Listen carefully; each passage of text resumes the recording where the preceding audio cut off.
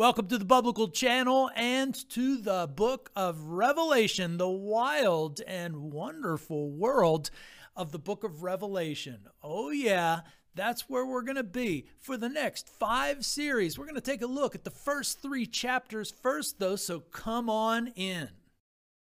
Tell me who's that riding? John the Revelator. Tell me who's that riding? John the Revelator. Tell me who's that riding? John the Revelator wrote the book of the 7 seals. Well, here at the Biblical Channel, we take great pride in reading the Bible as we talk about it.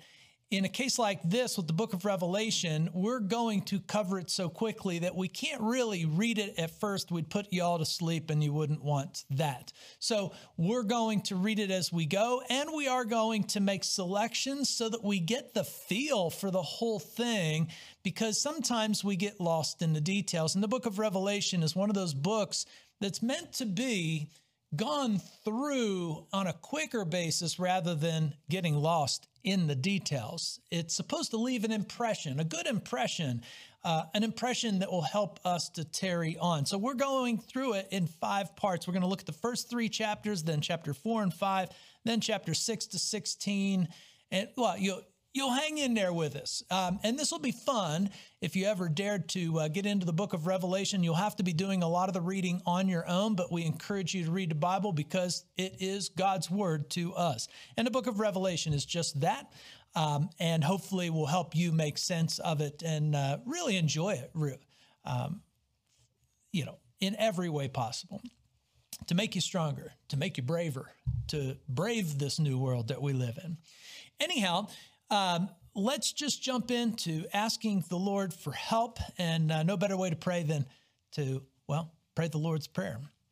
Father in heaven, hallowed be your name. Your kingdom come, your will be done on earth as it is in heaven. Give us this day our daily bread. Forgive us our trespasses as we forgive those who trespass against us. Lead us not into temptation, but deliver us from evil.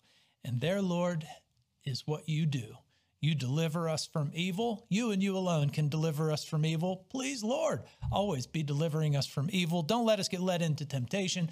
And indeed, we come here to see Jesus and him only. All right, well, no better time than the present to, kind of jump right into it, because we have such a long way to go and a short time to get there, because we do want to make, our time together fairly short so that you can spend more time actually reading the Bible. We'll read lots of the book of Revelation, but we'll leave a lot of the reading to you as well, as we already mentioned. So I think the first thing that we need to lock into our brains is why. Why the book of Revelation? And I would say quite simply because it is a great ending to the magnificent book we call the Bible. The best-selling book ever, hands down. I heard somebody tell a joke that, the lady who wrote Harry Potter is giving the Bible a run for money. Not even close. Not even close. Although that's a good series, I'm sure. But, the Bible is the book that beats all book sales across the world and across the nation. And largely because people distribute it for free. Anyhow, but it is a great ending to the book we call the Bible. So the Bible starts off with Genesis and goes to Malachi. That is what we would call the Old Testament. And the Old Testament is so begging for an ending. There is so many loose ends, and we are jonesing to figure out what's going to happen next. How are these promises that God made going to come together? What is this Messiah all about? Who will this Messiah be? Bam! The Gospels, the 4 Gospels in the New Testament, Matthew, Mark, Luke, and John, set out to give you the proper ending to the story. Who is Jesus Christ? And Jesus turns out to be God, the great visitation of God, on earth. And it is in the person of the Lord Jesus Christ. And so really the Gospels give the Bible its proper ending. But then, of course, of course, the letters are, what it's going to be like to now live with this information. What do we do with this information? We're going to keep living. God's not ending the world.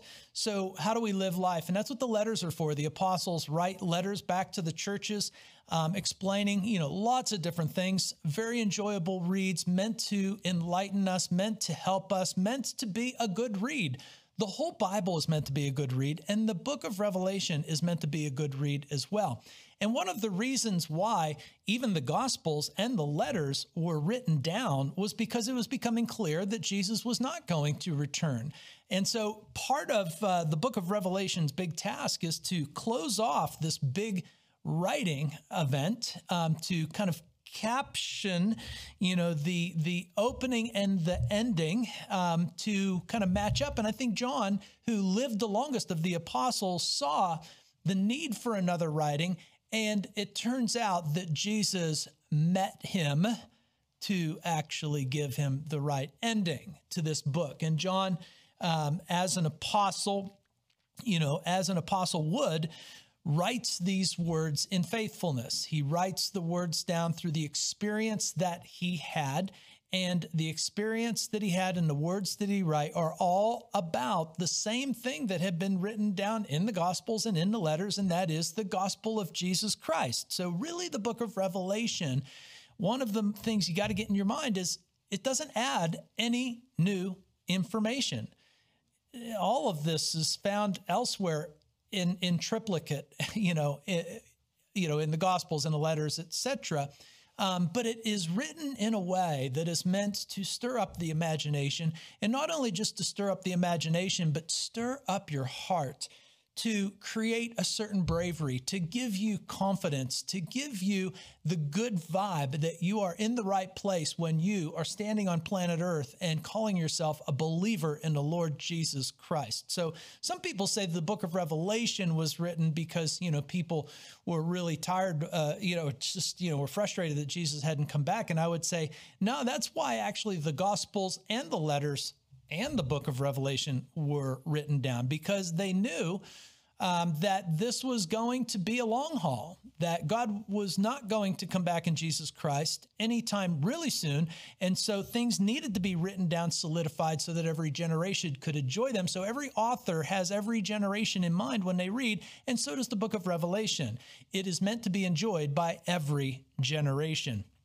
So anyhow, it is the one last word that does close off the Bible, and I would say it does it very well, with color, with flair, with excitement, and we are to read it, like John is our bro, who is faithfully discharging this last big, giant, gregarious vision, last couple visions, I'll say. And it is really to answer the concerns of the people around. People know that life is hard. The Bible knows that life is hard. The Bible was written down. God intervenes into this world because life is hard. And it's God who wants us to know that he knows that this life is hard.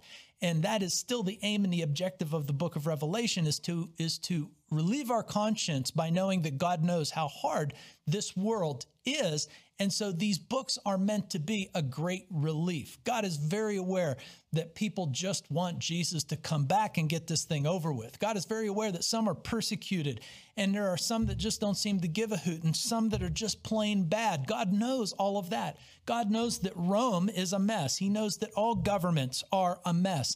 And he also knows that the churches are a mess. And the book of Revelation makes it pretty clear that the churches are a mess, but the apostles beforehand in the letters reminded us that the churches were in a mess. Why?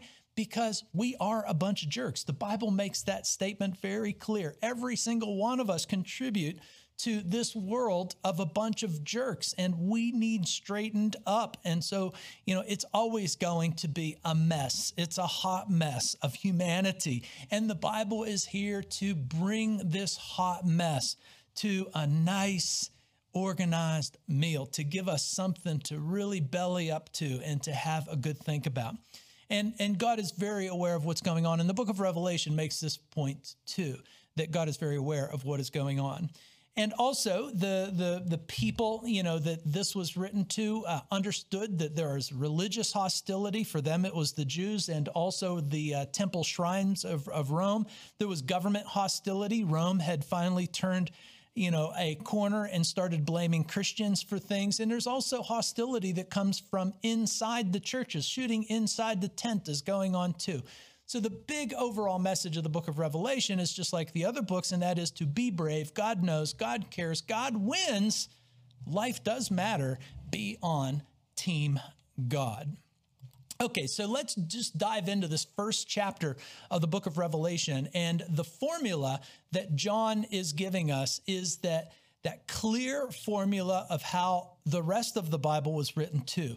God picks a faithful witness to use their literary skills to write things down in such a way that it can be used for generations to come, because this information needs to be known for every generation. And so John's opening remarks, the revelation of Jesus Christ, which God gave him to show his servants the things coming, the things that must soon take place, made known by sending his angel to his servant John, who bore witness to the word of God, to the testimony of Jesus Christ, even to all of that he saw. Blessed is the one who reads aloud the words of this prophecy, and blessed are those who hear and keep what is written in it. The time is near.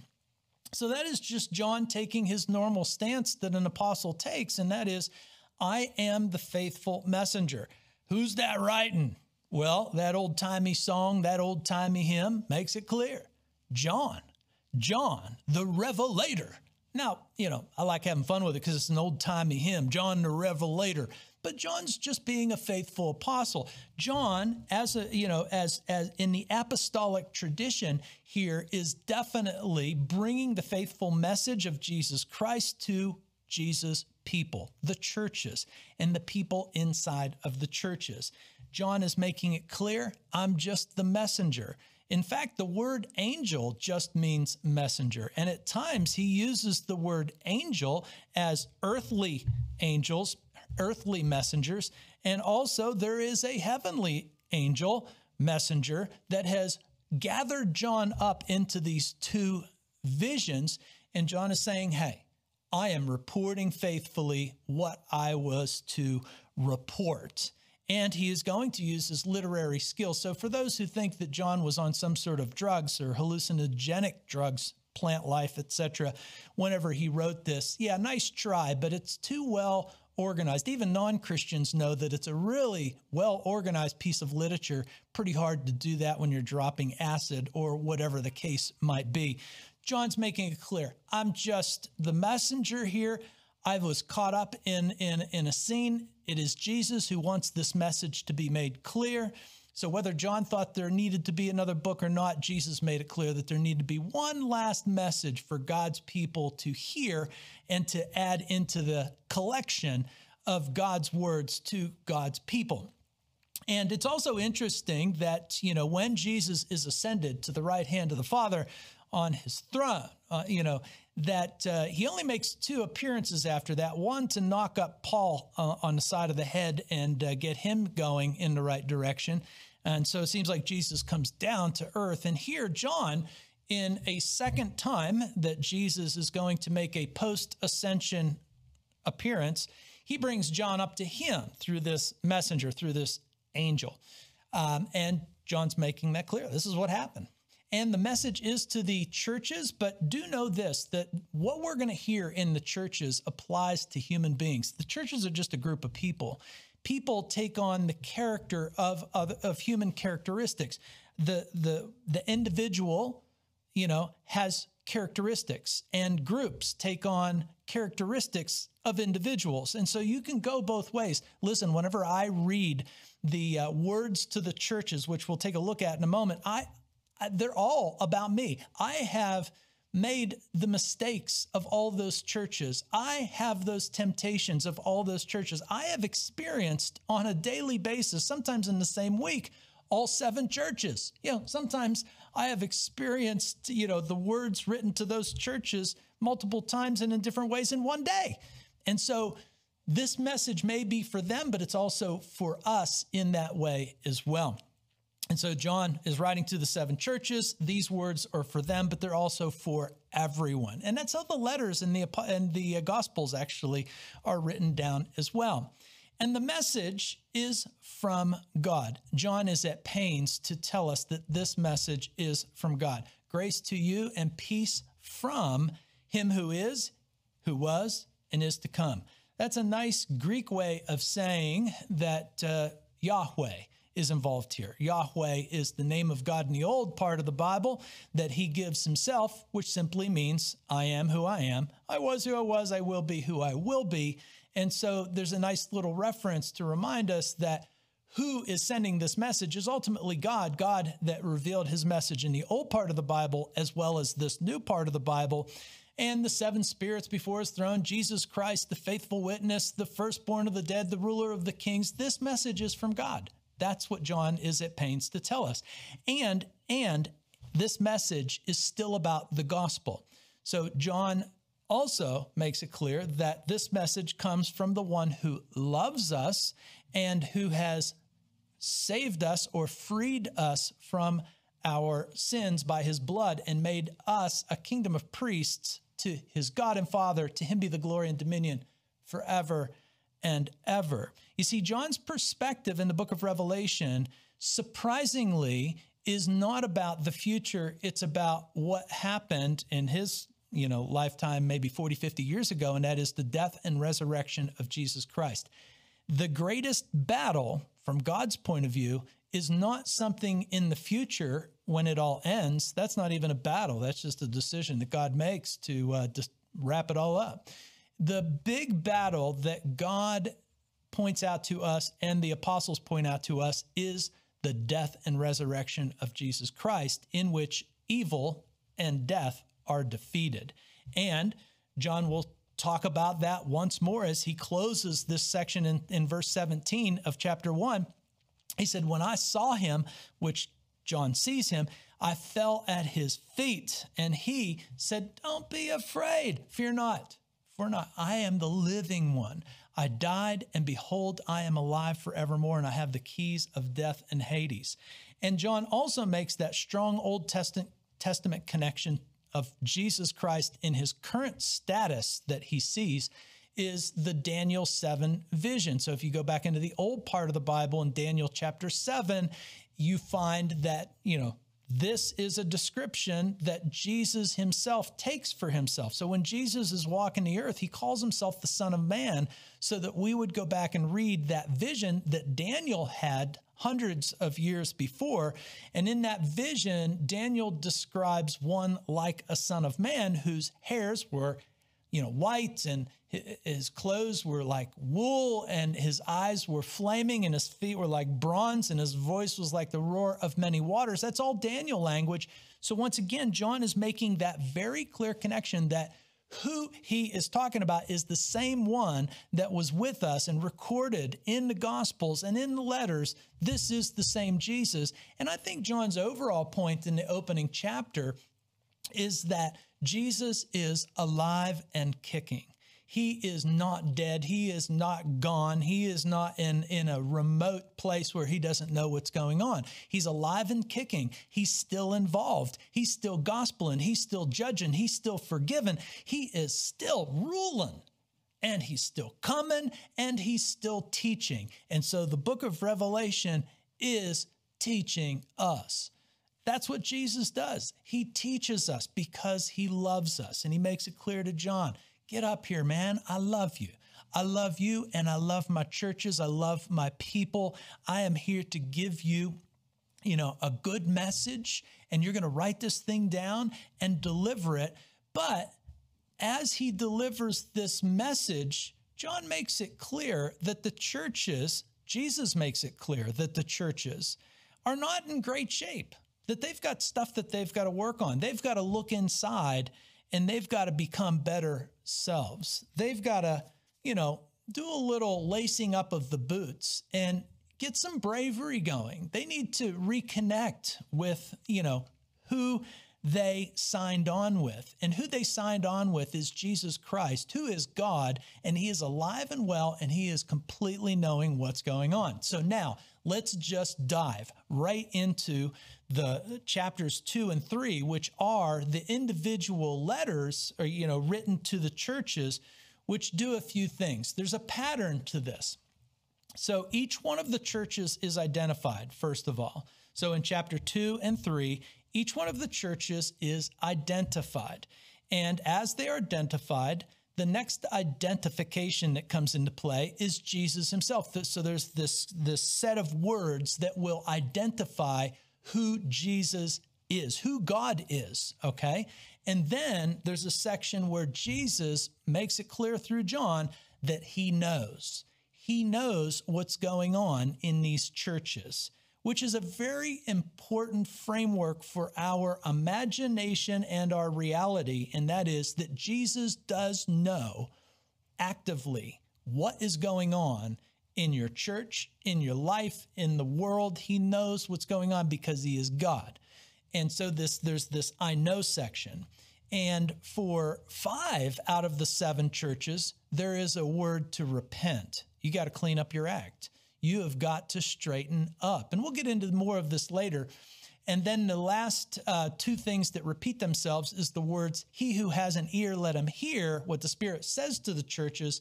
But also the words that are repeated that close out each one of the church's little letters is to the one who conquers.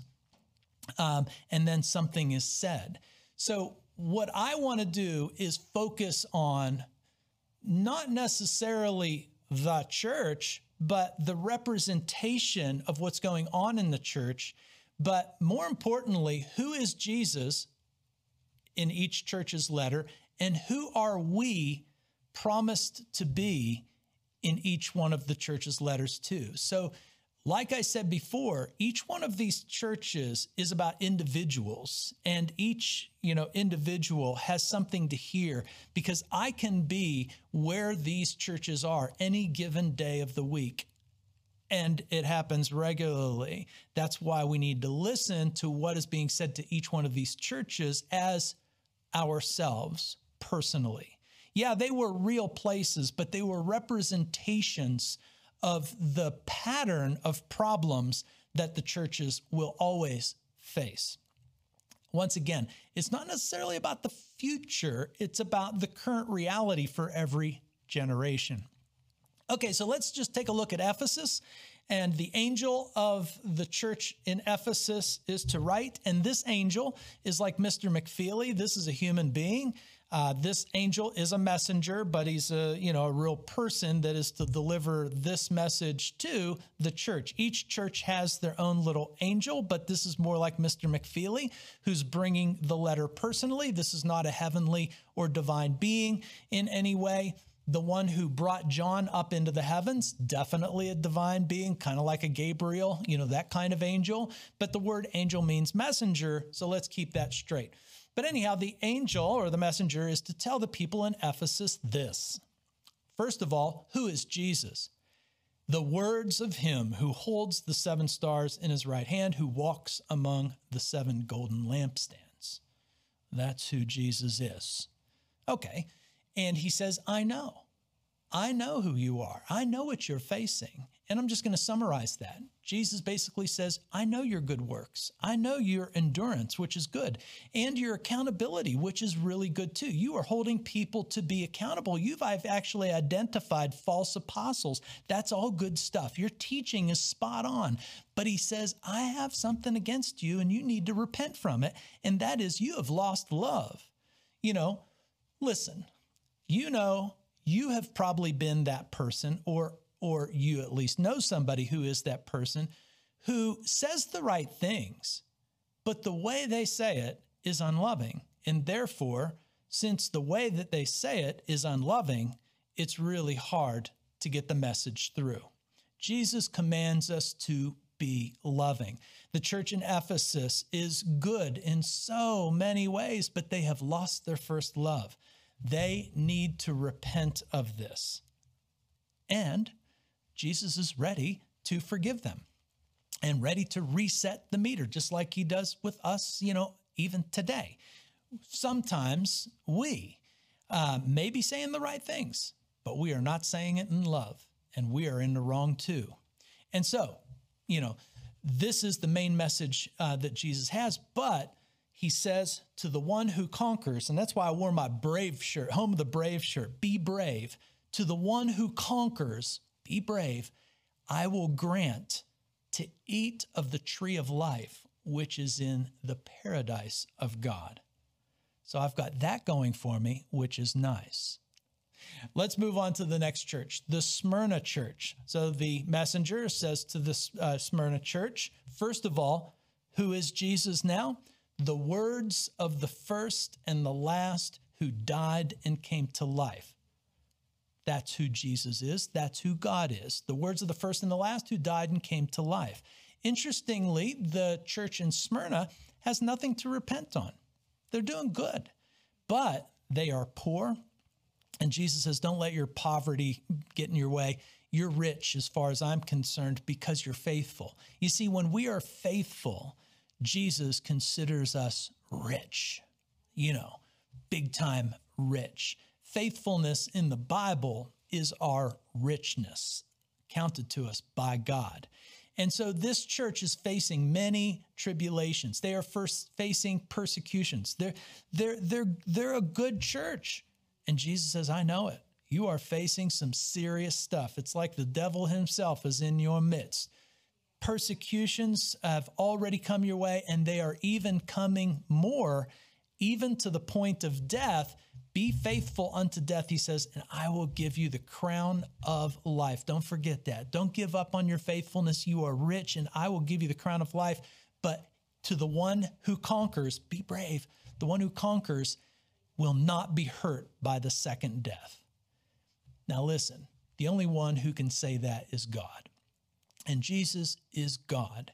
And the one thing that puts me into Jesus' camp clearly is the fact that he conquers death. He says he conquers death. He shows that he conquers death. He reminds us that the most important thing about Jesus Christ is that he conquers death and he gives life. So we're in the right place. Persecutions will be a very limited thing because we will conquer death, and we are rich with our faith in Jesus Christ.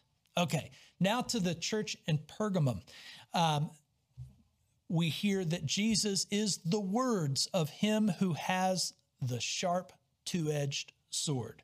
The Bible always equates the word of God to a sword that cuts us, to the inside. And so that's who Jesus is. And Jesus makes it clear, I know where you dwell. I know you dwell where Satan's throne is, which is an interesting reference because Pergamum is the place where Caesar Augustus had set up a temple to himself as a god. And this church in Pergamum is living in Domitius's day. And Domitius has turned up the heat on bowing to the emperor and worshiping the emperor as God. And Jesus makes it clear, I know this is rough stuff. You're in a rough neighborhood. You are in a rough place. It's tough living. But he says, you are faithful. You are already being persecuted. You have already lost a brother named Antipas, and it might happen again. This is tough stuff, living in the place where Caesar's temple is, especially in these days where Domitius has turned up the heat. He says, hang in there, you're doing well, but you do have one thing you need to repent of, and you need to tell Balaam and those who follow Balaam they're asses. Well, that's my words, not his. But it is interesting that Jesus brings up Balaam in that story and how Balaam, way back in the book of Numbers, led Israel astray. The word Balaam, the name Balaam, actually means to swallow down a people or nation. And so Balaam, I doubt that Balaam was a real person because his name seems to be given to him like a nickname. And then the Nicolaitans, interesting because in Greek, the word Nicolaitan actually means the same as Balaam, to swallow down a people or nation. And basically what is being, identified here is that there are people in the church that are holding to the teaching of like Balaam, not in a real sense that there's actually some religion of Balaam. That's not it. It's that like Balaam, people are leading Christians back to the temples where, sexual immorality is happening, food sacrifice to idols. They're encouraging them to still partake in the temple worship that is going on in the Roman Empire. And Jesus says, you got to repent from that. And you got to tell these Balaam people they're asses. You got to tell these Nicolaitans that they are asses like Balaam was an ass. And you know the old Balaam and ass story. And if you don't, go to Numbers chapter 29, I think. Well, I could have that wrong. But here's the part we all need to hear. To the one who conquers, I will give some of the hidden manna, and I will give him a white stone with a new name written on the stone that no one knows except the one who receives it. So I got that going for me, which is nice. I like hearing that from the words of him who has the sharp two-edged sword. And you should too. And then there's the church of Thyatira. Thyatira is also told, you've got some, Jesus says, I know your good works. I know your love and your faith and your service and your patient endurance. I know that, and that's good. Keep up the good work. Keep up the good work. But he does have one thing against them, and that is they let Jezebel, some wild, crazy lady, in their church. They're a little bit too quiet and permissive. And so obviously Jezebel's probably some, maybe she's a rich lady, maybe she's just a charismatic lady who, is somehow encouraging people once again to come back into these temples and to participate in adultery and sexual immorality, saying that sex doesn't matter. And Jesus says, I know it. She's there. And you need to tell her that she's from hell.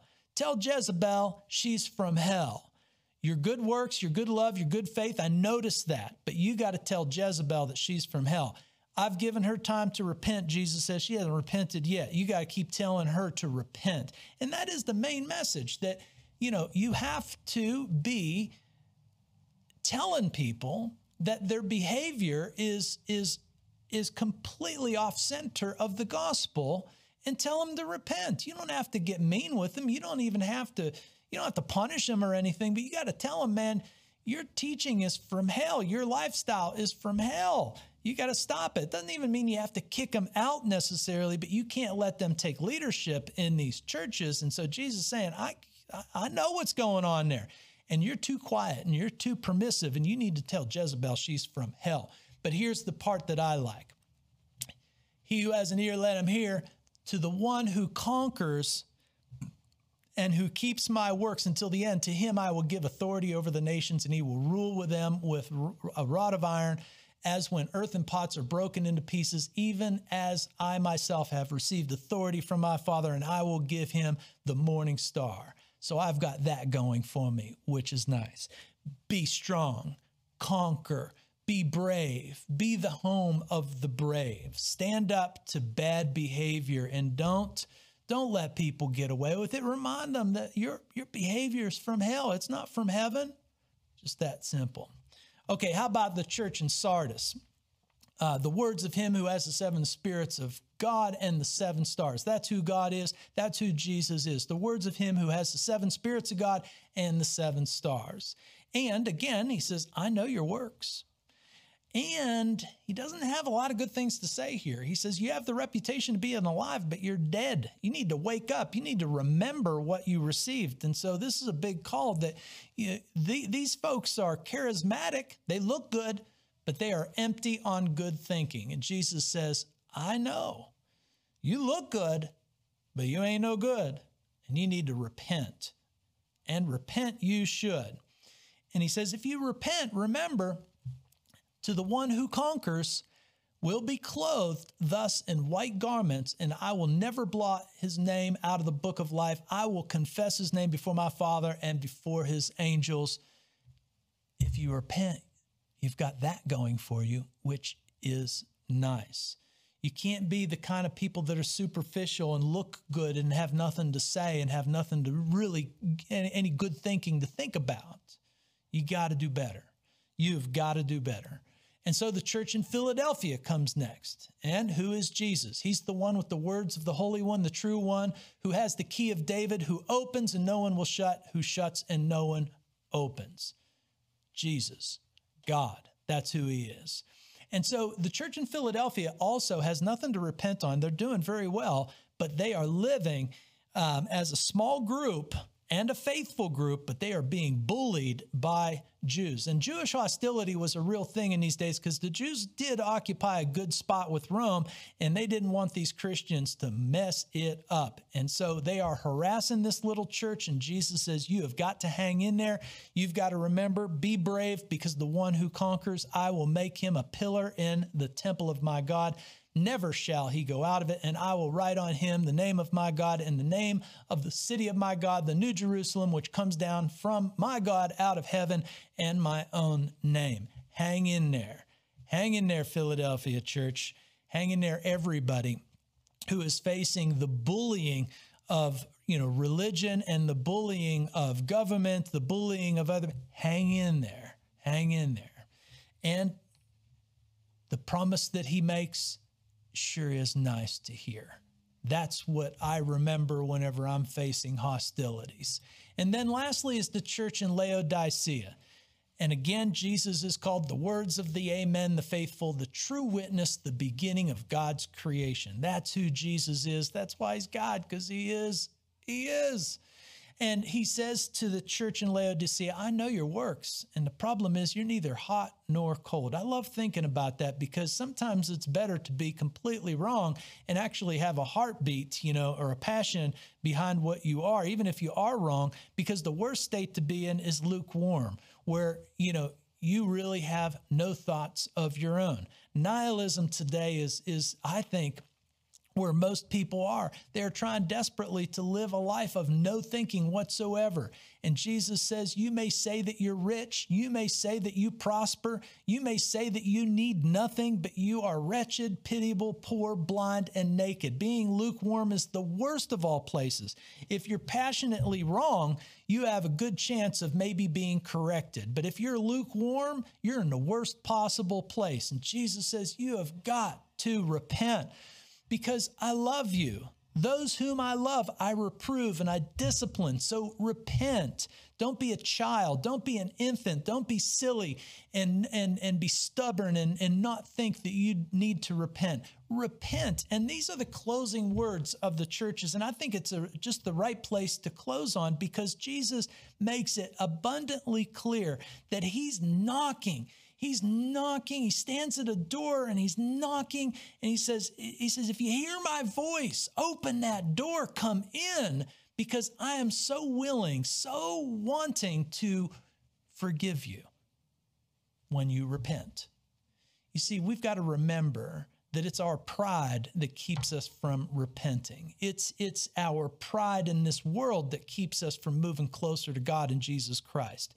But what Jesus says to us here, we're going to close with these words. To the one who conquers, the home of the brave, you, me, I will grant him to sit with me on my throne, as I also conquered and sat down with my Father on his throne. I've got that going for me, which is nice, and you do too. Now, the next chapters is going to get a little bit more electric in its visions and its language and its pictures, and we'll dive into chapter 4 and 5 the next time. But right now, hear the message clear. This is encouraging because Jesus is willing to forgive everybody who repents, and it is never too late to repent and come to Jesus Christ. And when you come to Jesus Christ, you've come to the right place. You've come to the winner. You've come to the winner because he has died and rose again. He has conquered death. He has conquered evil. No matter what evils have come upon you and you've participated in, Jesus can conquer that. And he needs you to repent so that he can just bathe you in his love. So that's where we're going to end. We'll see you next time.